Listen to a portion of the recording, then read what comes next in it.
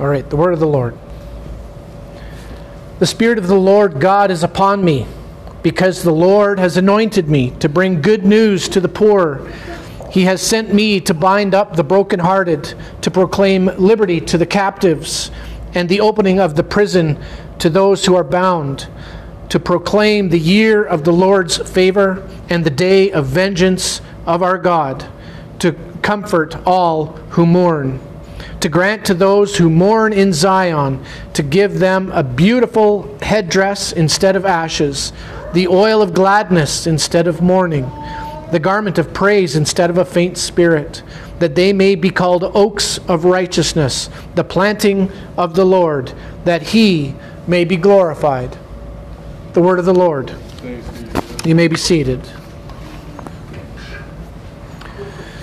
As we find ourselves in the last week of Advent, we come to our final section of Isaiah. Pastor Kevin, I didn't have the recordings, but Pastor Kevin has taken us through the first two sections, which can be summed up nicely by the prophet Isaiah in his very first verse of chapter 56, which is the beginning of the last section. 56 in verse 1a says, "Thus says the Lord, keep justice and do righteousness." If you can sum up what we might call the ideals, or maybe the paradigm of the first section of Isaiah, which is chapters 1 to 39, we would say that the Lord has given us a big idea. And the big idea, namely, is keep justice, do righteousness. In verse 1c it says, "And my righteousness be revealed." This is a summary of the promises of chapters 40 to 55, the second section of Isaiah. So thus far we have the orders. We have the orders, keep justice, do righteousness, and we have the promises. And my righteousness will be revealed. Yes? Now, as we know, the prophets often spoke to the Jewish nation regarding what we might call their immediate circumstances, but often what was prophesied went far beyond Israel and actually pointed to something greater than themselves, or greater than the immediate context. The immediate context of Isaiah's prophecies was the nation of Israel. In this particular case, in this last section, we find what we might call a practical application of how to be servants in God's coming kingdom. But what are those current circumstances? Israel is currently where? I don't know if Kevin covered that. I'm sure he did, probably. Where is Israel at this time? They are in Babylon, right? And what are they doing there? They were enslaved and deported out of Judah after the fall of Jerusalem in July of 586 BC. So Isaiah is preaching and prophesying to an enslaved people in a foreign land. And what is Isaiah telling the Jews in captivity? Keep justice. Do what is right in the eyes of the Lord. Prepare for salvation, for it is near. God's righteousness will be revealed to you. It's exciting stuff. And the people had to be feeling pretty good. Kind of like one of those we're getting out of here moments. We're going to be free once again. God is going to do a mighty work against our enemies. We will be going home. Isaiah was preaching good news to the captives. He was foretelling the deliverance of the Jews out of Babylon. It might be helpful at this point to review why the Jews were in Babylon in the first place. If you remember from the Jewish history, first the kingdom of Israel, the northern kingdom, fell to the Assyrians in 722 BC. And when you read the history of the two kingdoms after Solomon's passing, the northern kingdom, made up of 10 of the 12 tribes of Israel, to put it lightly, they kind of went off the proverbial rails. They abandoned the Lord. They became like the original inhabitants of the land. As God describes, they did abominable things, including child sacrifice. They did what the previous tribes did before the Jews got there. Over and over again in the account of 1 Kings, we see the kings of Israel being described as doing evil in the sight of the Lord, and successive kings being more evil than the previous ones. In 722 BC, we could say that God had had enough and sent the Assyrians to utterly destroy the northern kingdom. When reading 2 Kings, we see a somewhat similar pattern with the southern kingdom of Judah. The difference being that there were certain kings at certain times that did what was right in the sight of God, thereby holding off the judgment of God for an additional 140 years before the southern kingdom became a stench to God, who then sent the Babylonians to destroy Jerusalem. God sent destruction to his people because they did not keep justice. They did not do righteousness. They acted wickedly and forsook the Lord and forsook his laws. They ended up reaping what they sowed. But God in his mercy wasn't done with the nation of Judah quite yet. He would offer a reprieve. He would offer salvation and freedom in his mercy and in his grace. The question might be, how will the kingdom be ushered in? This brings us to our text today. We're going to start with 61, 1a. There's many, if you'll notice, there's many scriptures in each verse, so they're split up by line. So, 61, 1a says, "The Spirit of the Lord God is upon me."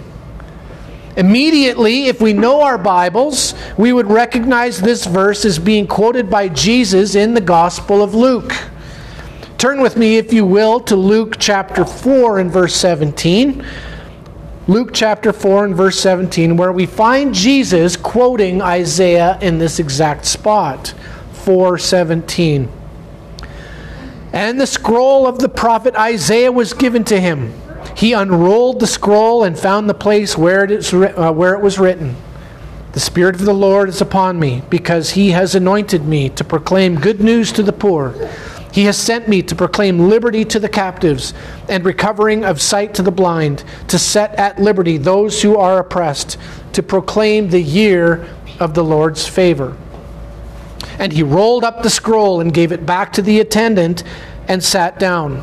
And the eyes of all the synagogue were fixed on him.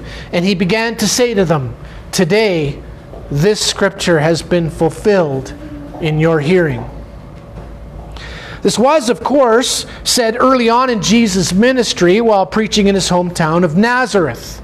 So while we must interpret the Isaiah passage according to how Isaiah meant it in his immediate context, we now know that there is another, what we might call greater, and need I say more important, interpretation of this scripture in light of Jesus' claim here. In the original context, it is Isaiah who is authorized to proclaim these promises that we're going to see in a minute to the Jews in Babylon. Jesus takes these words and promises of Isaiah, speaking on behalf of God himself, and he applies them to himself. Interestingly enough, if you'll notice, Jesus didn't read the whole thing. He only read to verse 2a, stopping short of the very next line, which states, "And the day of vengeance of our God." Jesus' concentration was on what we might call the positives. He came to share some good news. Elsewhere, we have Jesus saying things like, "For the Son of Man came to seek and to save the lost." Elsewhere, he says, "For God did not send his Son into the world to condemn the world, but in order that the world might be saved through him." Jesus, in his incarnation, he had a mission, and that mission was to seek and save the lost. He didn't come in the flesh to condemn, but in order to save. Hence, at this point in Isaiah, he stopped. He came with good news. The bad news could wait till later. "The Spirit of the Lord is upon me." The Old Testament saints had the Spirit of God. We must understand that. Many people misinterpret that the Spirit wasn't really poured out till the New Testament times. It was only a matter of magnitude, not a matter of whether the Spirit was with the people or not. The Old Testament saints had the Spirit of God. Isaiah had the Spirit of God. The other prophets had the Spirit of God. King David had the Spirit of God. If you remember, the carpenters and the craftsmen of the tabernacle and the temple had the Spirit of God. Great works were done with the power and indwelling of the Holy Spirit among God's people. Jesus had the Spirit upon him. Isaiah speaks of this in chapter 42, where he says, "Behold my servant, whom I uphold, my chosen, in whom my soul delights. I have put my Spirit upon him, and he will bring forth justice to the nations." In Luke 3:22, the heavens were opened, and the Holy Spirit descended on him, Jesus, in bodily form like a dove, and a voice from heaven came and said, "You are my beloved Son, with you I am well pleased." See, whenever God, in his infinite wisdom, has a job for his saints to do, he equips them with the Holy Spirit in order to enable them to get the job completed. Jesus came to accomplish his mission. He was given the Spirit in order to accomplish it. As Matthew Henry writes, Jesus was fitted and qualified for this work. Why was Jesus given the Spirit and the mission? Isaiah tells us, "Because the Lord has anointed me," verse 1b. Due to confusion with regards to what exactly is meant by anointed, I wanted to take just a little time in explaining the practice and the meaning of it. See, in its broadest sense, it means to pour oil or ointment onto a person or object in a ritualistic fashion. So it's a ritual that is done to signify something. The primary purpose of anointing was to ritualistically set something or someone aside for a special divine or holy use. That's what anointed is. We see this in the Old Testament, where oil was poured out on the tabernacle, the oil was poured out on the tools, the oil was poured out on the priests. If it was associated with the tabernacle, it was poured with oil and set aside. It was anointed, indicating that these were set aside as holy objects used to serve the Lord. Saul, the first king of Israel, was anointed by oil, set aside by God to lead his people. We see in the New Testament where anointing with oil was commanded in terms of healing. Finally, Jesus is the Anointed One. The very term Messiah is derived directly from the Hebrew word for anointed. Messiah. In Christ's three offices, prophet, priest, and king, he is the Anointed One, and was proven by his working miracles and ultimately his rising from the dead. All believers are anointed by the Spirit. If you are a believer, if you've come to know Jesus Christ, you have born again, you have been anointed. Anointing isn't a special thing. This is the problem, is we have this idea from certain Bible teachers and certain Bible preachers that say silly things like, the anointing is upon me. No, the anointing is upon all believers. All of us who are born again have the anointing. Anointing in the first sense of being set aside as holy is what we would call a spiritual action, and it is done strictly by the Holy Spirit. We're going to revisit this a little later on. But for what purpose was the Spirit sent? We see in verse 1c, to bring good news to the poor.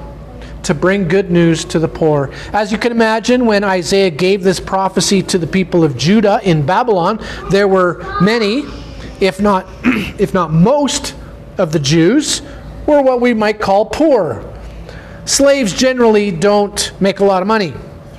It's not common for slaves and those in captivity to accumulate a lot of wealth, as I'm sure you can imagine. Isaiah brought good news to the poor, to the enslaved in Babylon. But in the bigger picture, as spelled out by Jesus, he was sent to bring good news to the poor. Now, we have a couple of examples in the New Testament that help us understand what Jesus is meaning here. In James it says, "Listen, my beloved brothers, has not God chosen those who are poor in the world to be rich in faith and heirs of the kingdom, which he has promised to those who love him?" The poor, due to their struggles and wretched living conditions as compared to the wealthy, are generally, according to James, they are generally more predisposed to hearing good news. Rich in faith, heirs of the kingdom. This is a message of hope to those who have it hard in this life. But we also have from Jesus himself on the Sermon on the Mount where he says, "Blessed are the poor in spirit, for theirs is the kingdom of heaven." The poor in spirit are those who are aware of their great need of God and are longing to be closer to him. Jesus brings wonderful news to those that long for God and long for his presence. For he is bringing the kingdom to them. He is with them at present, meaning Jesus. He is with them at present and will be with them via the Holy Spirit once he ascends to the right hand of God. Isaiah was speaking in physical terms. Jesus was speaking in spiritual terms. We must also not miss that good news in Greek is the word euangelion, where we get the term gospel. Jesus was bringing the gospel to not only Israel, but he was bringing the gospel through the apostles for the salvation of the entire world. He has sent me to bind up the brokenhearted, verse 1d. Isaiah was sent to encourage captured Jews in Babylon that they would have hope in this life, that they would not forever remain captives in Babylon, but would see freedom. They would see their home again. You can imagine the feeling of hopelessness and heartbrokenness that they would have felt in captivity. Would the darkness of their lives ever see light again? Would their children ever see their homeland again? These issues had to have weighed heavily upon them. After all, if you think about it, the northern kingdom that was destroyed 140 years previous to this, they didn't return home. They had not returned. So would the southern kingdom suffer the same fate? Isaiah boldly declares on behalf of God, no, I have come to tell you that there is hope in God. He will heal your broken heart. He will make you whole again. Jesus, on the other hand, isn't speaking about captives in a physical sense, but captives in a spiritual sense. There are those out there, those that aren't completely unaware of their precarious positions as lawbreakers, that now have an off-ramp to hope, a way to heal their brokenheartedness over their sin and their shame. Could you imagine, just for a minute if you will, coming to a knowledge of your sin, right? Coming to a knowledge of your wretched condition and that deep-seated feeling of shame that comes with it. But then realizing that you have nowhere and no way of getting rid of it. What do you do with your sin? What do you do with it? You can weep and you can wail all you like, but there is no hope to be found anywhere. There is nothing you can do to undo the law-breaking you have done. There is no way of making amends to God for your transgression. And then Jesus came. And Jesus says, I have come to heal your broken heart. In me you will be healed. In me you will find peace. What glorious news. God has sent a way to be healed. To proclaim liberty to the captives and the opening of the prison to those who are bound. Verses E and F. 1E and F. Isaiah's good news in this regard seems pretty straightforward. You are captives. You are slaves in Babylon, and I give you good news. The Lord will set you free. Babylon will not hold you. Cyrus the king did exactly that in 538 BC. He released the Jews to return to their homeland. He released the Jews in prison as well. They were a free people once again.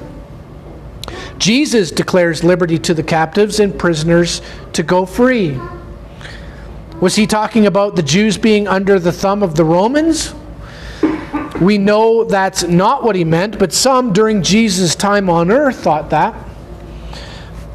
Those that were awaiting the Messiah believed he would be a military leader and he would be someone to rise up and he would kick out the Romans and Israel would be free to rule, free of this rule and Roman oversight by a pagan nation. This is also why the Sanhedrin and the leadership of Israel wanted Christ dead. Why? Because they enjoyed the status quo. The leadership enjoyed the status quo. They were sort of in charge. They were in charge to some degree. They lived what we might call high on the hog. And many found a way to be wealthy under Roman rule. They had no interests in the Romans leaving. And this may sound surprising, as the Jews were a very proud people. But this sort of thing happens even today. Those that are gaining the system have no interest in changing it. You must realize that, young people, as you get to learn more and more about the political system and how things work in this and other countries. You must come to realize that those at the top have no issue with the gaining of the system. They want the status quo. So don't be surprised by that. No matter who it hurts because of it, they don't care. So if Jesus wasn't referring to the Romans, who was he referring to? All those not found in Christ are held captive by sin. 2 Timothy 2 and verse 25b to 26. God may perhaps grant them repentance, leading to a knowledge of the truth, and they may come to their senses and escape from the snare of the devil after being captured by him to do his will. Notice in Paul's exhortation to Timothy that before anything else, God must grant repentance to those that are ensnared and captured by the devil. God moves first. He grants repentance, which then leads to what? It leads to a knowledge of the truth. You cannot know the truth of God until God grants you repentance. Once you repent, you will come to understand the truth of God. You come to your senses, as Paul writes. What does this mean for those that have not been granted repentance? It means that they are not in their right minds, but are ensnared or captured by the devil and his ways to do his will. Christ has come to release those held captive by sin, and they can be released from debtor's prison because he has come to pay the fine. Christ has come to do that which we could not do. He came to pay a debt that we could never pay, and we are made free because of it. Now, we are quickly running out of time, and I've only completed the first verse. I've got 2 more to go. Some things never change, do they? So what I'll do is quickly comment on the remaining 2 verses, just short little comments to give us the complete picture, okay? So, to proclaim the year of the Lord's favor, verse 2a. This is an allusion to the year of Jubilee that we can read about in Leviticus 25, where every 50th year all debts were canceled. All slaves went free. All land went back to their original owners. The slate was wiped clean, so to speak. With Christ, prophet, priest, and king, he declares the ultimate jubilee, the one who wipes the slate clean. Your sins are forgiven. Your relationship with God is restored. And this is not for Israel alone, but this is for the entirety of the world. The gospel sets the captives free. The gospel sets the captives free, including those who never knew God, who were outside of the covenant and they had no hope. This is the end of Jesus' quotation of Isaiah, but we'll continue. And the day of vengeance of our God, verse 2b. This verse is a foil, what we call a foil of 2a. God is a God of justice, and those that are the enemies of God will be defeated. This is a proclamation of war. In Isaiah's time, Babylon's days were numbered and was to be destroyed by Cyrus the Great, who in turn then released the Jewish people to return to their homeland. In Christ's day, it was a declaration of judgment against Satan, sin, and death. And for sake of time, I'll bundle the remaining scriptures into one thought, if I may. They are all connected, as you'll see. To comfort all who mourn, to grant to those who mourn in Zion, to give them a beautiful headdress instead of ashes, the oil of gladness instead of mourning, the garment of praise instead of a faint spirit, that they may be called oaks of righteousness, the planting of the Lord, that he may be glorified. Verses 2 and 3. So instead of mourning, instead of sackcloth and ashes, the hope that is brought with Isaiah in the Old Testament, with Jesus in the New, is that of celebration. God brings joy where there is sorrow. You see the terms used here. Beautiful headdress instead of ashes. Oil of gladness instead of mourning. Garment of praise as opposed to a faint spirit.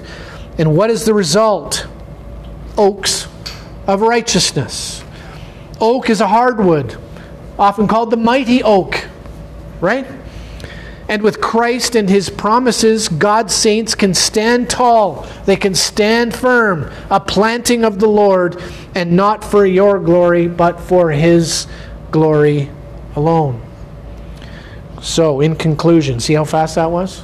In conclusion, saints, if you are saints of God, you have been given a most precious gift.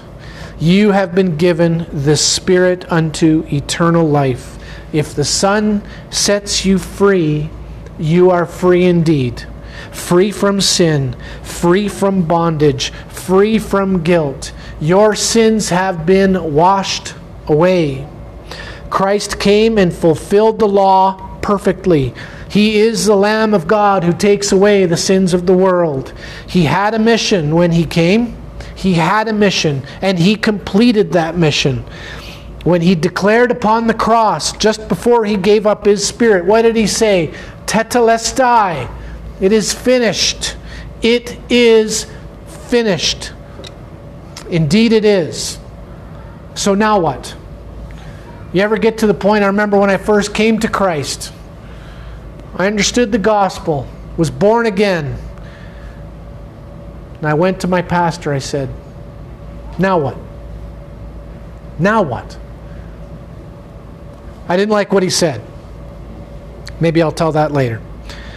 I'm reading again J.C. Ryle's book on holiness. I would strongly recommend you do. In fact, as you guys move through your discipleship program, holiness is in the top 5, I think. You will get there. It's an outstanding resource. Anyway, in the introduction, Ryle reminds the reader that justification is a sovereign act of God. You don't contribute to your justification. This is what sets Christianity apart from every other religion. We are declared righteous before God because of what God has done, not anything we've done, not anything we've earned, nothing we've accomplished. That being said, sanctification is a different story. Our sanctification, our becoming holy, more Christ-like, is a work that we, as Christians, must actively pursue. This aligns with Isaiah's prophecy that we started with today in chapter 56. Remember? Seek justice. Do righteousness. We oftentimes wonder where God is in our lives. How come He feels so far away? Practical question, but are you seeking justice? Are you doing righteousness? We cannot expect God to fulfill His promises to a godless people that don't know humility, that don't bow the knee. How does one feel free? How does one celebrate victory over sin when we continually revel in it? Like the dog who returns to his vomit, or the sow who after is washed returns to the mud. 1 John 2 and verse 20 says, "But you have been anointed by the Holy One, and you all have knowledge." If you are a Christian, if you've been born again, you have been anointed by the Anointed One. And because of this, you have knowledge. What kind of knowledge? You have true knowledge. You have knowledge of God. You have knowledge of self. You have knowledge of the law. Paul writes in Corinthians, "And it is God who establishes us with you in Christ and has anointed us, and who has also put His seal on us and given us His Spirit in our hearts as a guarantee." We can know wonderful and beautiful things. And I'll let the Apostle Paul have the final word here today. Listen carefully. "What then shall we say to these things? If God is for us, who can be against us? He who did not spare His own Son, but gave Him up for us all, how will He not also with Him graciously give us all things? Who shall bring any charge against God's elect? It is God who justifies. Who is to condemn? Christ Jesus is the one who died. More than that, who was raised, who is at the right hand of God, who indeed is interceding for us. Who shall separate us from the love of Christ? Shall tribulation, or distress, or persecution, or famine, or nakedness, or danger, or sword? As it is written, for your sake we are being killed all the day long. We are regarded as sheep to be slaughtered. No, in all these things we are more than conquerors through Him who loved us. For I am sure that neither death, nor life, nor angels, nor rulers, nor things present, nor things to come, nor powers, nor height, nor depth, nor anything else in all creation will be able to separate us from the love of God in Christ Jesus our Lord. And God's people said, Amen. Let us pray. Heavenly Father, we thank You for the sending of Your Son, Jesus Christ, that He took on flesh and He dwelt among us, and You gave Him a mission, and He accomplished that mission. And in that mission, we now have joy to the world. Joy to the world. The Lord has come. He is our King. He rules and reigns over all. One day every knee will bow and every tongue will confess. We look forward to that day. Lord, go with us this week as we contemplate these things. In Jesus' name we pray. Amen. Turn everything back on.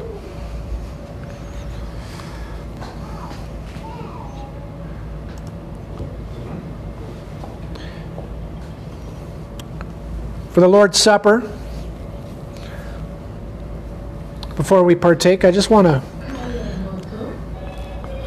read from the Westminster Confession of Faith.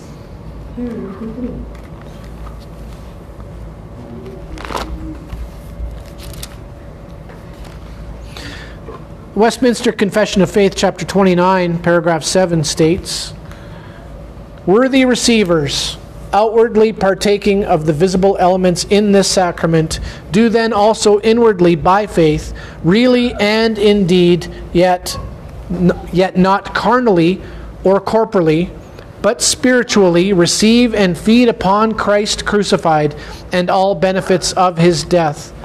The body and blood of Christ being then not corporally or carnally in, with, or under the bread and wine, yet as really but spiritually present to the faith of believers in that ordinance, as the elements themselves are to their outward senses.